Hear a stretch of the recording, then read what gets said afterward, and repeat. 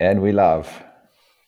Welcome, brothers. Welcome, world, to the Call to Courage podcast. I'm Matt Dazzi here with Gareth Pickering. And on today's episode, we are dropping back into the weekly bulletin, which is an opportunity for us to share wins in our life, wins in our business, give you something to install into your world. And in today's episode, we're going to be talking about self-care. I'm going to be looking at it through the lens of fatherhood.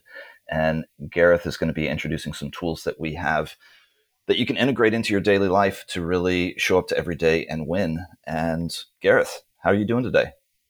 Good to see you, bro. It's so epic to be back co-creating with you in this format. It's been a while since we did a bulletin. And we got some good stuff to share about what's been happening inside the Father, Sons, Brothers community.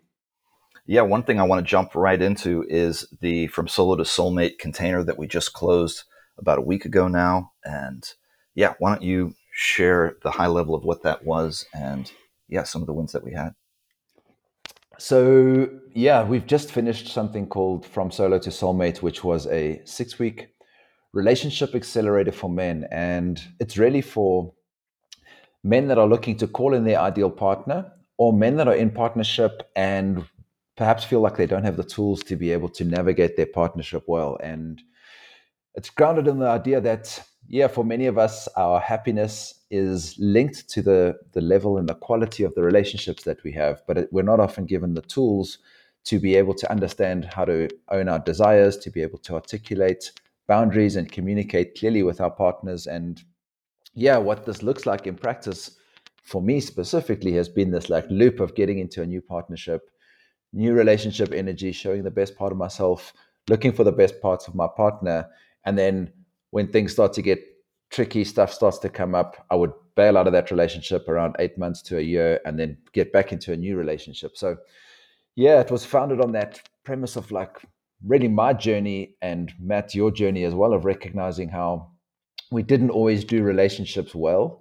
And the function of the work that we've been putting in, the transformational retreats, the work we've done with the International School of Temple Arts, and some of the tools that we've learned and adapted from our own work have really supported us to be able to navigate partnership well. And when we were looking at what we wanted to share with the world, Solo to Soulmate seemed to be the thing, taking some of our lifestyle design techniques, our perfect day exercise, some of the stuff we're going to talk today about self-care, and recognizing that when those things are dialed in and we can communicate clearly with our partners, we're able to create more transformational partnerships. And so that was really the journey of Solo to Soulmate. And we ran it for the first time. And we had 7 brothers that said yes to the experience. And Matt, you were part of it, but I thought it was super well received. Yeah, there's something about creating a transformational space, a container where you can come in and really do the work. And I was actually dropping in with a buddy of mine last night who I hadn't seen for maybe 5 years, and I've done a lot of work in those 5 years. And he asked me what I was doing. I told him about Solo to Soulmate, and it was like this recognition of like how far I had come, and the ability to say yes to doing that work. Like I wasn't ready for this work 5 years ago. Like I was still sort of in the game of like playing and dating, and I was stuck in that toxic relating pattern. I didn't realize I was there, but I was also having a lot of fun in that. And it sort of takes this moment of saying, yes, I do want to call in this perfect partner. I do want to step into a deeper relationship with somebody else and do the work with them. And it was great to see those 7 men who said yes to that and stepped into that container and did the work. So How did it resonate with your mate? Because he's like a version of you from another lifetime, right? That's an interesting yeah, place to go back to. he was laughing about it. He was like, you can bring me in as a guest speaker because I'm still, wanting to do that. And he's How is actually his relationship? he's in partnership right now. He's married with a few kids, and Mhm. um, we didn't drop in deep enough to really understand where he's in relationship, but he knew the version of me from before and doesn't really know much about the version of me now, and so he actually found it quite comical that I was doing this work, which was Mhm. interesting to hold. Like I found it within me, like a little bit uncomfortable, and then also like catching myself and being like, no, I feel awesome doing this work. And this was a badass retreat that we put together. and I'm Hmm. looking forward to the next one. And so, yeah, it kind of left me with this sort of interesting feeling of bridging both worlds. And yeah, Those are interesting spaces to go back to when you connect with people from another lifetime ago, when you were a different person back then. And I have a little bit of anxiety about going back to South Africa next year on the same topic, because it's like you go back to a version of reality where you are definitely not the same person as you were when you left there. And how do you show up for the people that think of you in a specific way, perhaps haven't gone on the same sort of adventure or journey or life path that you've chosen? And then how do you honor yourself going back there, into that space? And I think what comes up for me specifically around that when I think about going back to South Africa is just, for example, my relationship with alcohol and how my friends are still, you know, just having a different relationship with alcohol to how I hold it at the moment. And when I go back and see them, I think there's going to be some legacy stuff that I'm going to find quite difficult to stand with and be with in my new truth, as opposed to the version of me that they knew. So it's so interesting seeing those old friends, or like windows back into a different time of our lives. yeah, yeah, definitely. Um, we're doing the King Circle coming up. So we've got the King Circle on October 29th, y'all. It's a gathering of men to show up and speak their truth and hold space for each other to really dive deep into the work that we're doing, hold each other accountable, support each other. And um, yeah, we're going to be diving in this week in a topic of self care. And like when it comes to what you were saying with the drinking and the beer and the alcohol, like I arrived at this buddy's house and he immediately offered me a drink. And like I'm not drinking these days, like it's not really my vibe. And Uh-huh. um, yeah, like one of the reasons why is because when I drink, I notice that the next day I'm just worthless. Like it's like if I'm saying yes to a drink now, it's almost like I'm saying no to a productive day tomorrow. And Mm-hmm. yeah, I was really proud that in all of the sort of social pressure that was in the environment I found myself in last night, I was able to stay true and say, you know what, I'm not going to have a drink. I'll take a glass of water and I'm only going to be here for a half hour and say goodbye. And I held Mm-hmm. true to that. And I think that's almost what you have to do when you go back in those environments. Like, yes, you're going to drop in and see these guys or these friends who knew you from before. You're going to catch up and do the thing, but it's really the version of you who showed up in that room is the version of you who needs to leave that room. Like not going in there and being Mm. modified and pulled into the pressures, the social pressures and the expectations that these old Mm-hmm. relationships bring. And yeah, I was pretty proud of myself for navigating that.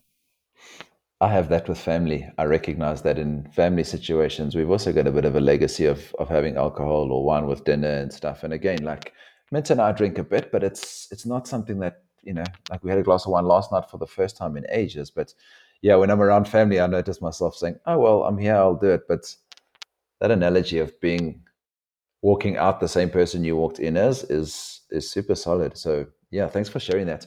This the self care piece that you're talking about now, which is the theme of this upcoming King Circle, is also at the basis of relationships, and the frame that we used for solo to soulmate is the recognition that we are in relationship to everything in our lives. We have a relationship with our body, we have a relationship with money, we have a relationship with our partners, we have a relationship to alcohol, and how you do something is how you do everything. That saying of how you do your relationship with money may tend to be how you do your relationship with your body, how you tend to do your relationship with others. And so, yeah, this theme of relationship is really important. And the theme of self care that we're going to be unpacking in the King Circle is really the recognition that the solidity of all the relationships in your life is really a reflection of the relationship that you have with yourself. And when you take time to be conscious of cultivating a practice with yourself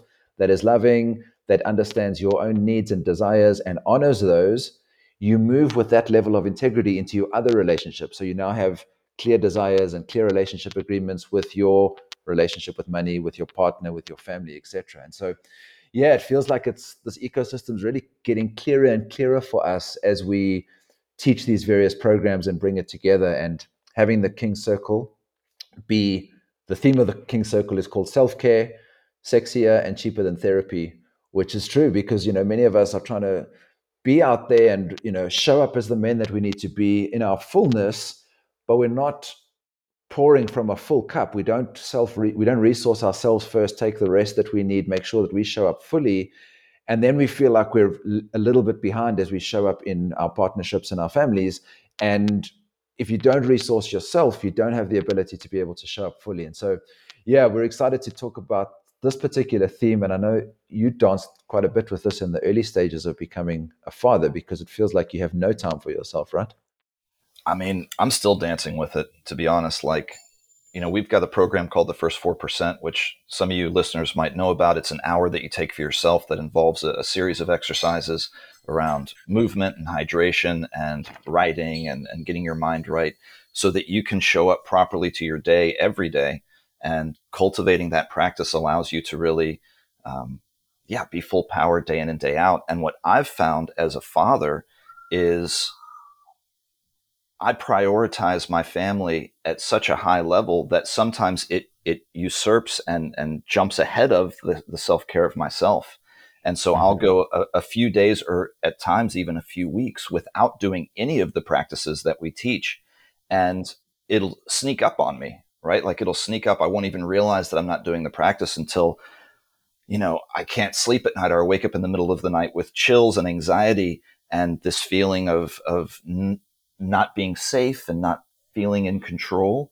And when I stop and assess and look at myself, I see that, yeah, I'm not doing the practice. And one of those practices is hydration. Like one of the pieces of the first 4% is hydration. And I find if I don't start my day with a liter of water, like my energy levels, my patience, all of that can kind of devolve. And so yeah, that's been my journey, and we'll unpack it more on October 29th at the King Circle.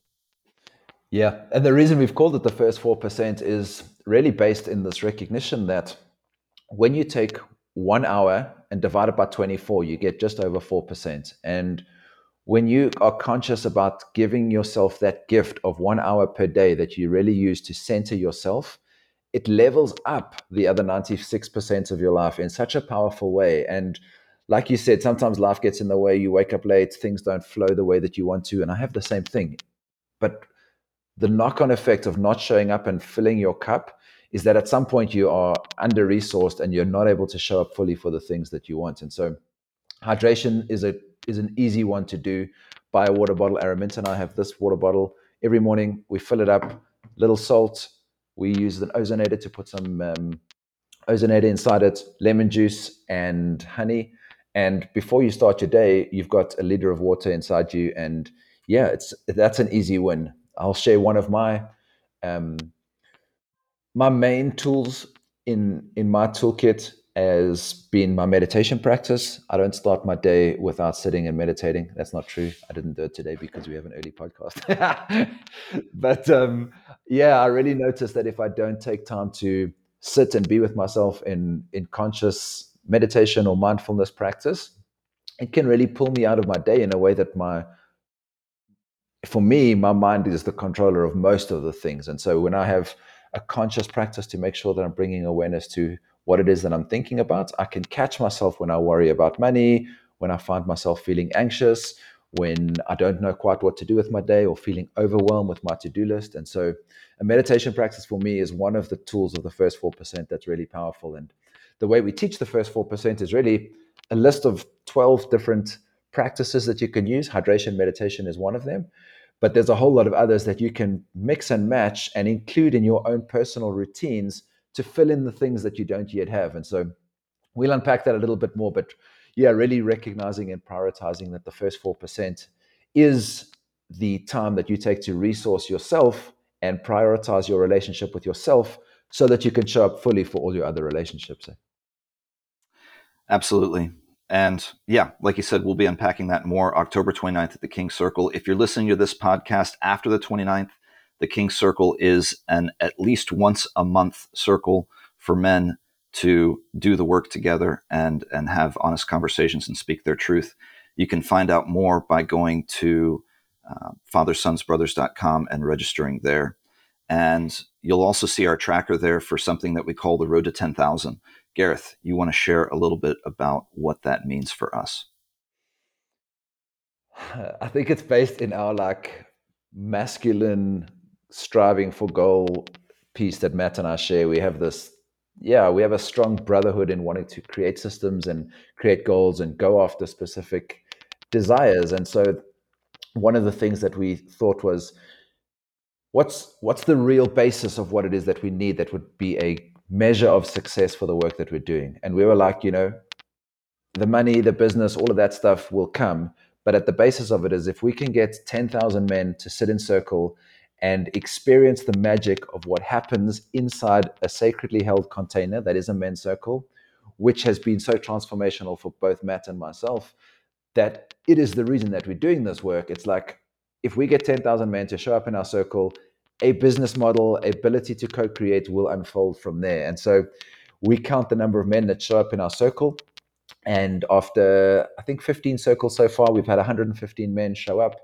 And the road to 10,000 is our journey to share in this bulletin week after week how many men have showed up to our circle and exactly how that's going. And so our request is, if you or the man in your life or the men in your life are looking for brotherhood and a place to be able to reconnect, to put down the load for 90 minutes, it's the last Sunday of the month, and a space for us to just be able to come together and just talk about what's genuinely alive. And besides a very small set of agreements, confidentiality being one of them. The other is that you just show up as yourself. And when you share in the circle, there's no story about what I think Matt wants to hear from me today or what I want to project. It's really just genuinely being with what's alive. Sometimes that's like, I'm fucking winning at life. And sometimes it's like, I'm fucking sucking at the moment and I'm back up against the wall and I don't know which way to turn. The only thing that's good about that is that it's true and that you own both of those. And that's really what's behind the King Circle. And so, yeah, we're stoked to be sharing our journey on the road to 10,000.